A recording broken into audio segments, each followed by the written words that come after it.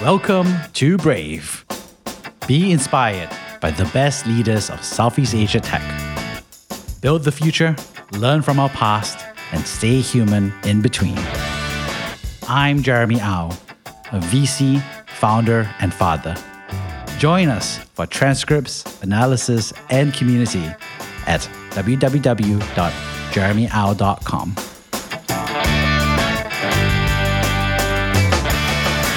Hi, Sabrina. So excited to have you on the show. You are a female founder. You're tackling the community space. You have previously worked at the Singapore Economic Development Board and worked at multiple startups in the region. So I'm excited to hear your story. Super excited to be here. Thanks for having me.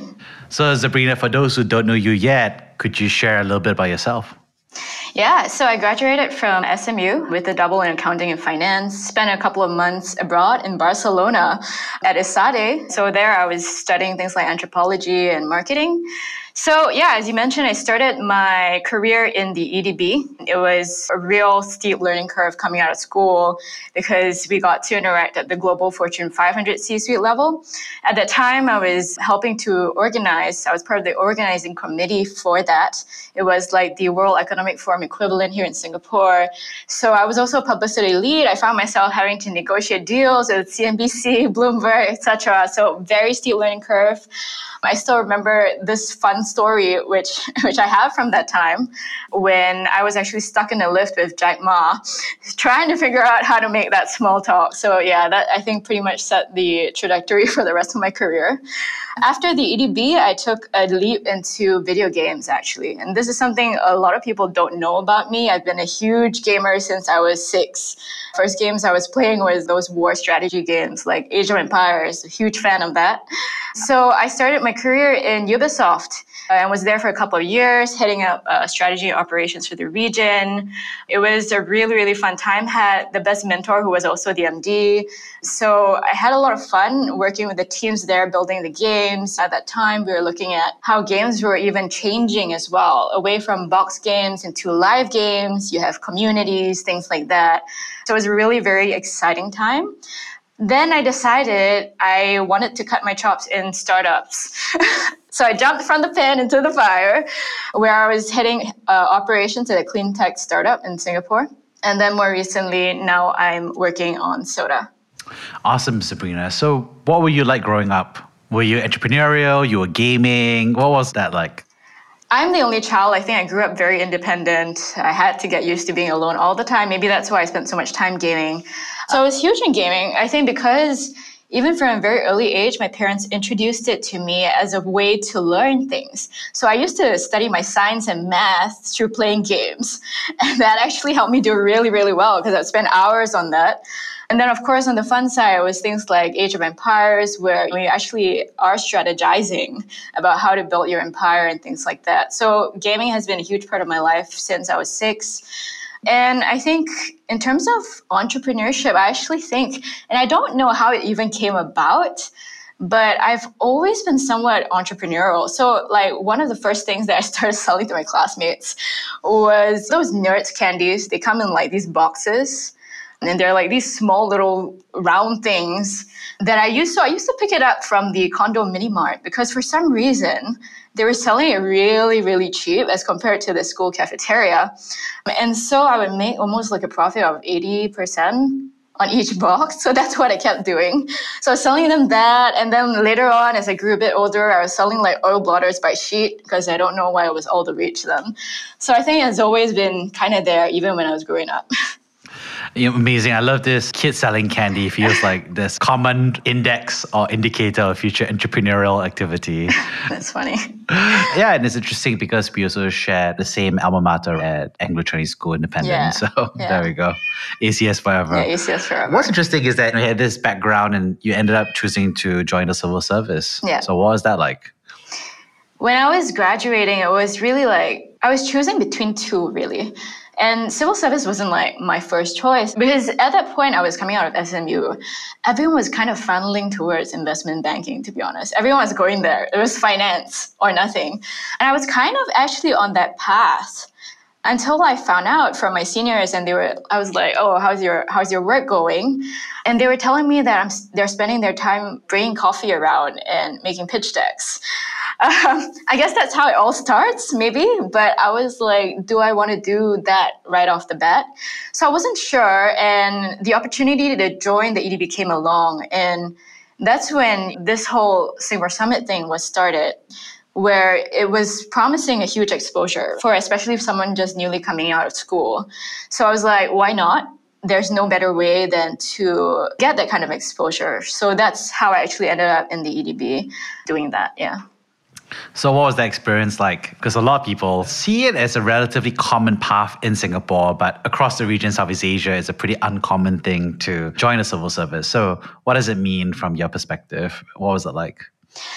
I actually think that there was a lot to learn there. I mean, because you're expected to kind of interact with people on such a senior level, you kind of have to grow up fast.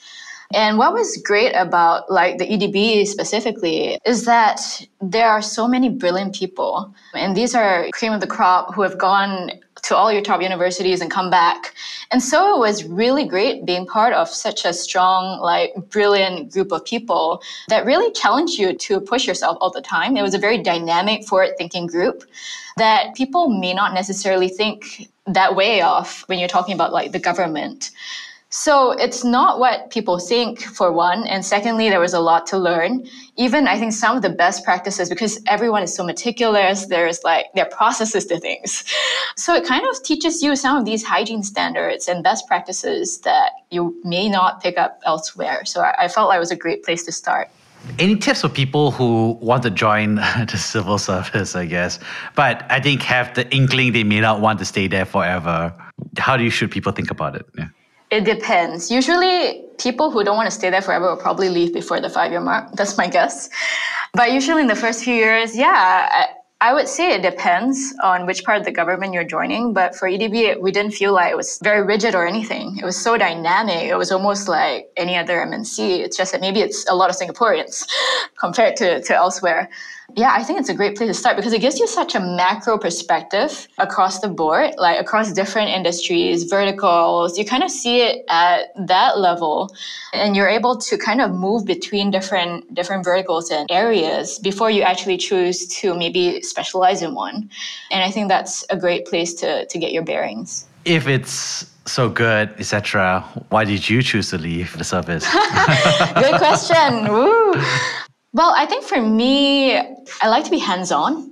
So for me, it was about playing a direct role in driving certain outcomes or working directly on projects. I think when I was in the government, at least for my role, it was a little bit of a step out.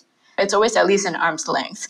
And I wanted to be in the team itself. I think for me, it was also about a variety of experiences, as well as the diversity that I really like in private sector. And it was also about pursuing a passion and what opportunities there were for me to do that. And of course, when Ubisoft came along, it was like, wow, now I get paid to do the things that I love. Why not? And so I knew it was the step in the right direction. Okay, you got to explain this one. Ubisoft came along. What does that mean for that to come along? Were you looking for it? Did they reach out to you? How does that work? Because you made a transition from that into gaming, which is very tech related. Yeah. So I think I was at a point where I wanted to, like I said, get my hands dirty. I was open to opportunities. I think it was in life, there's a bit of, how would you call it? Sometimes coincidence or fate, what have you. So actually the recruiters connected with me on LinkedIn. But at that point, a lot of gaming companies, etc., they were mainly hiring for technical roles. So what I did was actually put myself out there and I wrote to them and said, hey, this is my profile. I've been a huge gamer, a huge fan of all your top titles, played all of them. This is where I could potentially value that. And if you have a position that is suitable for someone like me, let's have a chat and see where we can take it from there. So it was almost like being opportunistic, really creating your own opportunities sometimes. I think that for me really worked out. When you think about all of that, you obviously made a decision to join So why join? I guess is it just because you love the game so much or because the push versus the pull? Talk us through that a little bit. I think for me, it was actually, I never really believe in, I don't know, I've just never been in situations where it's been a major push factor. Usually I'm quite happy and I'm doing well where I am. But for me, it was like, you only have this much time. So what are you going to spend it doing? And I feel like you have to be inspired. You have to be excited about what you're doing and building. For me, I wanted to pursue a passion. And that's why I took the leap into video games. And it was definitely a huge shift. I mean, it's going from government all the way to the other side of the spectrum to a highly creative, very, very different space. And I had people asking me, oh my goodness, did you just move into video games? What are you doing in video games? Didn't you just come from government? Everyone was like pinging me all of a sudden. So I think it was quite a shocker. I've never really made conventional decisions, but this was a clear case in point of that. But yeah, it was to further a passion and eventually build out something in that direction. So you started to hint a little bit about the culture shock and change from one place to the other. So what was that change that you noticed upon working at Ubisoft? Very interesting question, Jeremy. I think firstly, gaming industry as a whole is very, very male dominated.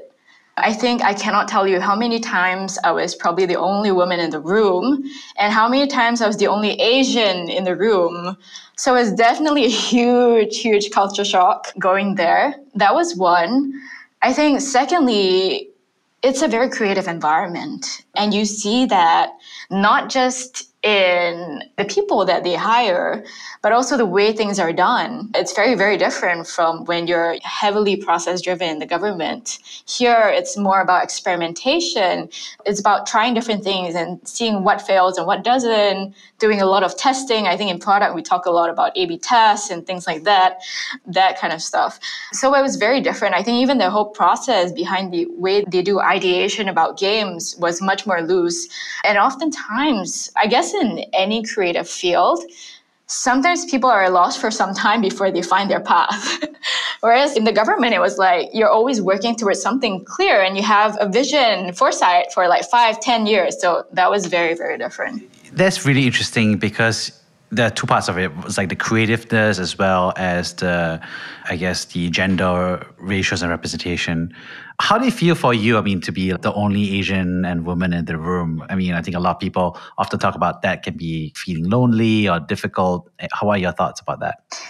I would say that at the initial stages, especially because they knew I was coming from the government, I definitely had to prove my chops. I had to get my street cred up because for one, people usually assume, oh, you're a woman, you don't really play games. What are you doing here? Or like, there are a lot of, I think, ideas that people have when they look at maybe someone like me.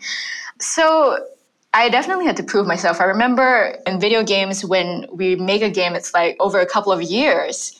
So some of them can be 5-6 years in production.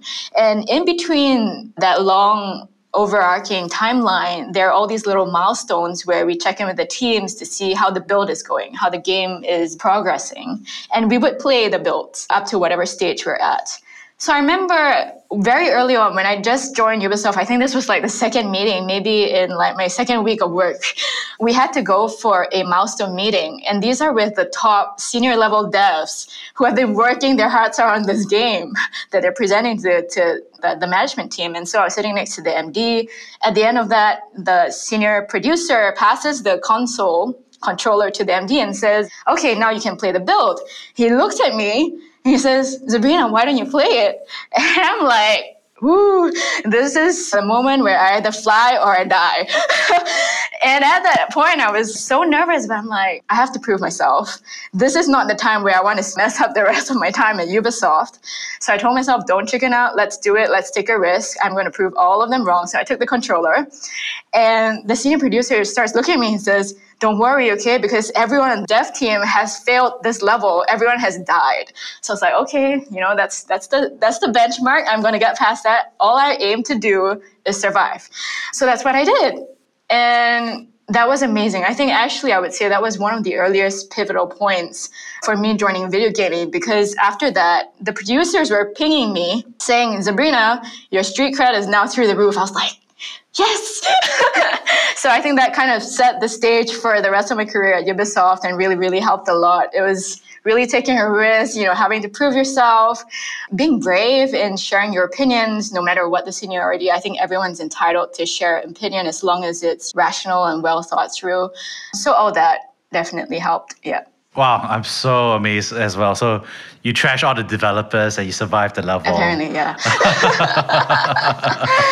I think it's a bit of luck, but I was still happy about having done that. Yeah. Oh, man, I mean, there's no guarantee if I was in your shoes that I would have survived the level. I feel like my reaction skills and everything have fallen off a cliff, I would say. Just out of curiosity, there you are and you're just like proving the cred. And I think it's interesting because proving the cred is such an important first 90 days thing for so many different jobs. I never thought about gaming industry as in can you game or what's your passion for gaming, I guess. So that's really interesting. Out of curiosity, what games did you play back then and versus now? Wow, now as an entrepreneur, I hardly have time to play games, unfortunately. What I do now is watch playthroughs, and some people don't get that. I found friends who are like, why are you watching people play? And I'm like, you don't understand. I don't have time to play, so I watch them. Wait, I do that too as well. So you're not alone, at least. So you get me. So I used to play, a lot of war strategy games like Age of Empires. I used to play that a lot with the AC boys, actually. During the holidays, we would convene online at a certain time and spend the whole day playing. And then when I was in my teens, I was playing a lot of first-person shooters. I'm sorry if I'm geeking out here, but it was like Halo, Call of Duty. I don't know why. I have a feeling my dad secretly wanted a son or something. He kept buying me these games. So I kept playing them. It was like zombies, shooters. Assassin's Creed was one of them. So that's why I joined Ubisoft. Counter-Strike, etc., etc. Yeah, that's amazing. Well, my sister's always better than me at first-person shooters, especially Counter-Strike. She got into all the clans, like MP5 clan, etc. And then I was not in any of them because I wasn't good enough. So there we go. And so there you are. You're learning your role in gaming in the private sector, and then you actually make a decision that you want to double down on this technical and tech career. So talk us through that. So I think for me, I've always actually been interested in tech as well as in the creative. That was what first got me into video games and later on now building Soda, which is a mash of all my favorite things. So tech, I've always been interested in, even in the earlier days when we were first introduced to a little bit of programming, robotics in school. I was very interested in that. I think I joined the robotics club and started doing that when I was maybe 10 or 11. So I was always interested. Tech, of course, it's a very exciting space. I love how dynamic it is and how it's such an enabler across so many different industries. So I knew that this was a space I would love to be in. But at the same time, at my heart, I'm a creative person. So I spent like years in music and the arts. So it was like, how do I combine all of that and find a space in which I can play and work in? So that kind of leads to where I am today, where we're building a product, working very closely with creating experiences for people. That is where I currently live, yeah. And what was it like to become a head of operations at a startup? Because there's an interesting transition. Yeah, I feel like with every leap or every career shift, it's always like a huge learning curve. As head of operations, it was about scaling the team, growing our capabilities. When I first joined, I think I was employee number 11, there wasn't much in place in terms of like processes and things that would allow us to move a little bit faster. So I really had to dig into that and problem solve. One of the biggest things that I realized at that point was the stuff that you took for granted in corporate doesn't exist anymore. Back in corporate, it's like there's always someone to help you solve a problem. You can throw it to legal, and legal, there's a legal team that will help you look through all the terms and tell you what's okay and what's not. You need to do hiring, you send that over to HR and they will manage it for you. But in the startup, with limited resources, limited people, you kind of have to do everything. It's a very team effort. But in a way, it was also nice because it was almost like a family where you kind of go through the highs and lows together. So it was another big culture shock for me, I would say, going from Ubisoft into a startup. But it was really great because we got to build from grounds up. We got to look at regional partnerships. And when I was there we were doing something different. It was almost like Uber for clean energy is how I would describe it. And whenever you're doing something different, there's a lot of resistance. And so it was a very different life from what I previously knew. But at the same time, with each win came an immense amount of accomplishment, achievement, happiness that I don't think I would otherwise have been able to experience in the corporate environment. Yeah, it's interesting because you started at civil service, which is the biggest organization possible. And then you're going to Ubisoft, which is in order of magnitude smaller and private, but still large. And now you're this pretty much an early employee at this startup. So talk us through a little bit more about what was that culture shift as well. So you know, there's no one else, you got to do it. There's no legal. What other changes did you notice as you went to that size? I would say the volatility was a huge thing. In companies of like 500, it's definitely not as volatile as in a startup because I felt like a lot of things were changing all the time. Sometimes you have no choice but to be very reactionary because you're a small boat in the middle of a big sea. And in the space where we were playing, it was before the open electricity market and things like that. It was a time of huge change. So it was constantly having to stay on the tips of our toes, constantly seeing what's in the news, what's coming out tomorrow, what's going to happen next week, and trying to plan ahead. And that's really, really hard to do. So being really, really quick and nimble was key, I think, being in the startup that previously you can be fast, but is not on the same kind of spectrum or velocity as in a startup. And there you spent a couple of years. And this is really interesting because now you decide that you want to become a founder yourself. Yeah. So how does that happen? How did you discover along the way? When were you like, yes, I want to become a founder or set up a startup of my own? I think it's always meaningful to build your own thing. I've always wanted to build my own thing. So I think it started from when I started selling those nerds when I was 8. So I've always wanted to have my own company. When I went into the startup, it was actually with the mindset that eventually I would want to build my own. So I knew at some point that I would come out and build my own. And I was thinking about it for some time already. I was exploring ideas, thinking about different spaces and what I'm most passionate about, And of course, coming out to start your own is also different from joining a startup. Now everything is on you. It's almost like it's startups and startups, but it's still different. And so what really pushed me was, I think, some personal experiences. So for me, just a little bit of background, today we're building Soda as the home of communities so that people can interact with their various communities, whether it's like groups of friends or alumni, business groups, etc. We see it as a space for which they can connect with the people who are most relevant to them and have the necessary conversations that they should be having, the authentic conversations and gatherings that people can help each other with. And so it came from personal problem space where firstly, I was looking for a co-founder and found that incredibly hard to do because it's harder than dating. And so I was on every other platform that I could think of trying to look for a co-founder. It was incredibly hard because it's very hard to look for a targeted profile. People have to have the same sort of mindset as you and be ready to start a business. They have to be somewhat complementary to you. You have to be able to work together. There's so many things that you and Jeremy, you would know better than I do, maybe even. And so it was super hard. The second time was actually when I became a mom and I was looking for playgroups for my daughter. And I was trying to look for other like moms because we're kind of going through the same experience and being a new mom is a difficult journey. So I was looking for people who are like-minded, moms who are also still very passionate about pursuing their careers, equally ambitious, but at that point in time, they're in the same stage of momhood as I was. And that was impossible to find. I went on websites, joined groups, parenting groups, play groups. This is probably something that is unique to female users is that, you get a fair amount of harassment. And I was like, well, why is it so hard to find a meaningful community to be part of? And that's what really pushed me out because I felt so sick. I literally felt nauseous and sick when I received some of those messages. I felt the calling to do something about it. Yeah. So let's talk about community. What's happening here? Why is there so much harassment? I think one of the challenges with a lot of the platforms is that they're too public. When it's too public or when there's anonymity, people kind of hide behind that. There's no accountability of how you're supposed to behave or what's acceptable, what's not, because people get away with it. So it becomes almost like cowboy country.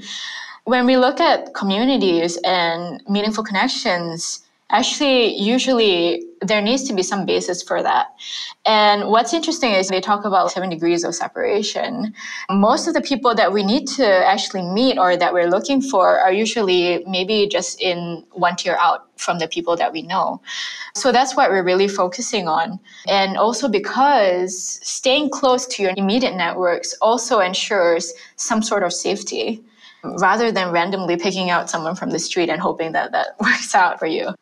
It's interesting because in your past jobs, you also had to deal with community as well, especially in the gaming industry. I think the player community is also not the world known for civility or diplomacy sometimes.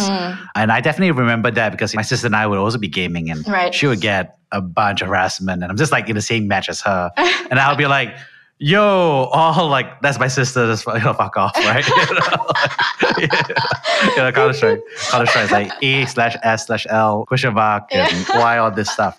So when you think about designing community and how you think about it, what are some key principles that people should be thinking about to make sure that it's a safe yet valuable environment for people to be in? I think for one, it's about having very clear objectives. When the community is just running rampant and they're not driving towards anything, it's very hard to achieve any specific outcome. People kind of don't know why they're there or how they're even expected to participate. So that's one thing. The second thing is enabling people to participate. And we think that today, if we think about how do we let community members participate, we think, oh, let's just give them a chat group and they can talk. But the truth is 95% of them are not going to talk, because you're just having one narrow channel or things like that. And it takes a lot for someone, especially someone who's new or hasn't had a history of participation, to stick their hand out and say like, hey, I want to say something. So people are not going to do that. So we're talking about breaking it down into like bite-sized interaction points. So today we're starting with helping people find small group conversations to be part of. But in the future, that interaction would take many different forms. It could be things like challenges, like, hey, Jeremy, I challenge you to achieve something that we're both pushing each other to do. And it's like mutual accountability.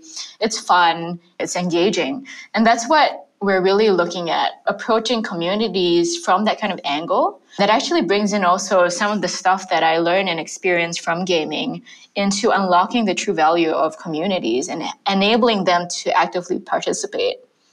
Like if you give someone a blank piece of paper, they're never going to know what to write. So they're going to just throw away the pen and say, oh, forget about it.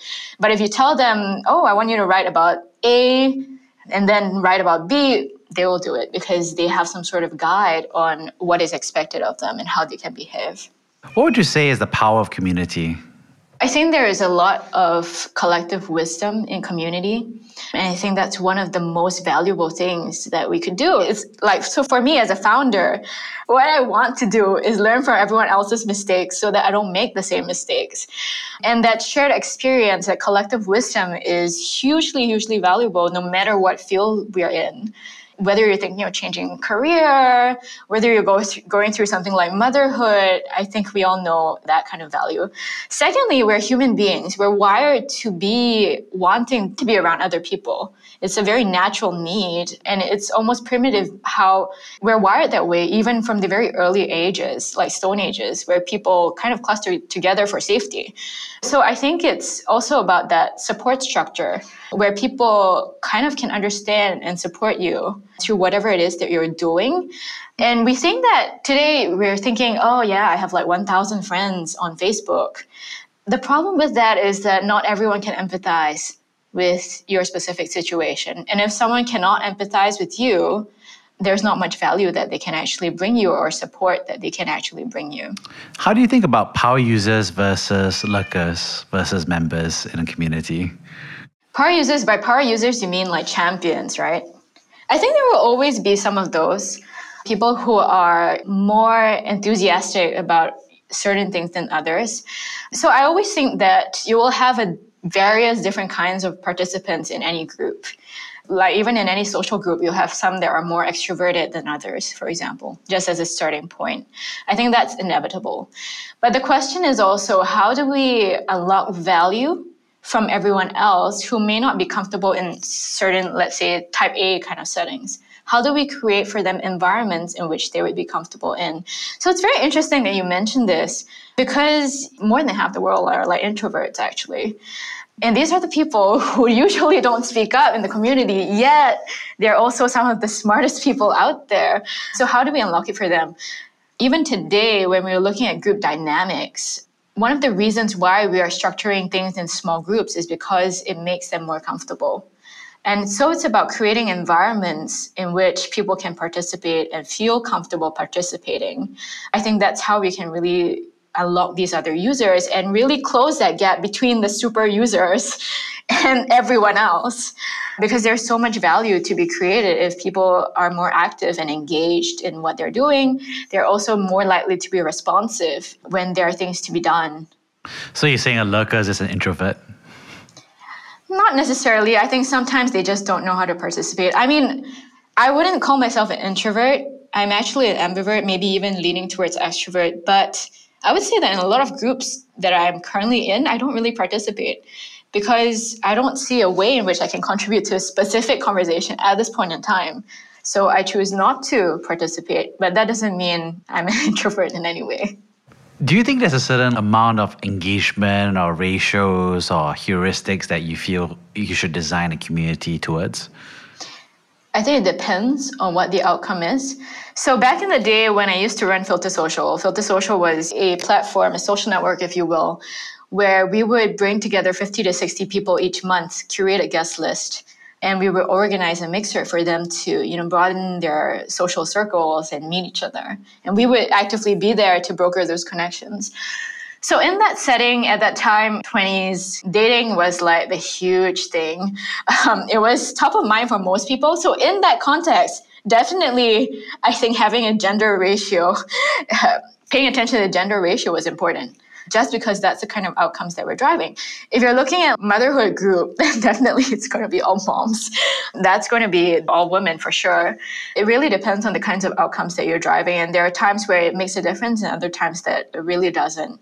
And sometimes we talk about how you try and group people of the same age together. It makes sense in some, but in other instances, if you're talking about, let's say, entrepreneurship, does it really matter that a first-time founder is like 50 or 20 or 30? I don't think it really matters because you're all going through the same shared experience together. So wrapping things up here, could you share with us a time that you have been brave? I would say leaving my job to start Soda was actually a big move for me. I remember making the decision and leaving. It's almost like you're out in the wild. I think that was very nerve-wracking for me. In fact, I think I shed a few tears because I was like jumping into the unknown. I've always been in environments where I could somewhat predict where I was headed or where I was going to land or go. Jumping out into the wilderness was very nerve-wracking. It took a lot to say goodbye to everything that I knew. But at the same time, I think the journey of entrepreneurship has been such a wild ride of highs and lows that I think anyone who has never been a founder would not be able to experience or understand. And so I regret none of it. And I'm super, super excited about what we're building and what we can potentially bring to the wider community. What's so scary about it? I think uncertainty is a very, very scary thing. It's like jumping and not knowing where you're going to land. I think that in its own is scary. It's like you don't know what's going to happen next month. Maybe today you build a product, tomorrow no one wants it. Or you build something small and you think it's nothing, and tomorrow 10,000 people are on it and they're like, oh, we want more of it, and you can't build fast enough. And I think in the startup environment, I mean, from my experience so far, things just keep happening. Things change so quickly, rapidly all the time that it's sometimes quite overwhelming. And I think being able to stay on top of that, as well as maintaining some sort of balance and being in the right headspace even, or taking care of yourself health-wise, there's a lot of things that lie in the balance that we have to manage as founders. So definitely huge growing up experience, very nerve-wracking, but also tremendously exciting. How do you recommend founders manage their fear? I personally believe in facing it head on. I guess it always helps to tackle the root of the fear. For me, for example, fear of heights, I tackled by doing the highest bungee jump that I could find. Because I really think there's no way to run about it. Another way would be to break it down into smaller pieces and find out how to tackle each one of those before tackling the bigger one. That's how I would say we would do it. Yeah. Awesome. Well, thank you so much, Sabrina, for coming on the show. I'd love to paraphrase the 3 big themes that I enjoyed from this conversation. The first, of course, is thank you so much for sharing what I call your intentionality about your career, especially how you became a founder. I love how you started out in the Singapore Civil Service, which is the biggest organization out there. And then you kind of like work your way down 4 levels, right? Down to Ubisoft, which is a large company, a multinational corporation, to a startup with early employee, to now being a founder yourself. And I love that very intentional path because you shared that you always had that vision of always having something of your own, and it takes patience, takes time, but it's also the most straightforward way to discover if your childhood vision was something that you actually want to do, right? And so I really love that plan. So few founders actually have that sequencing, which is so important. And the second, of course, is thank you so much for sharing about community design. I really enjoyed some of the high-level points around like personality types, extroverts, introverts, ambiverts, and how to think about how the community should be designed and to be effective for everybody. And very excited to see what Soda and everything else you built, especially in the past from Filter Social, is. And lastly, thank you so much for, I think, the fun tidbit, I guess, of being a female gamer and gaining cred about it. I thought it was a fun story because it's not just a hobby that you had as growing up, but also something that you have actually done deliberately and intentionally as part of your career, driving career decision, as well as gaining credibility in the first 90 days, but also something that is a way for you to articulate some principles of community since then as well. So thank you so much, Sabrina, for coming on the show. Thank you so much, Jeremy. It's been a great blast. Thank you for listening to Brave. If you enjoyed this podcast, please share this episode with friends and colleagues. Sign up at www.jeremyau.com to discuss this episode with other community members in our forum. Stay well and stay brave.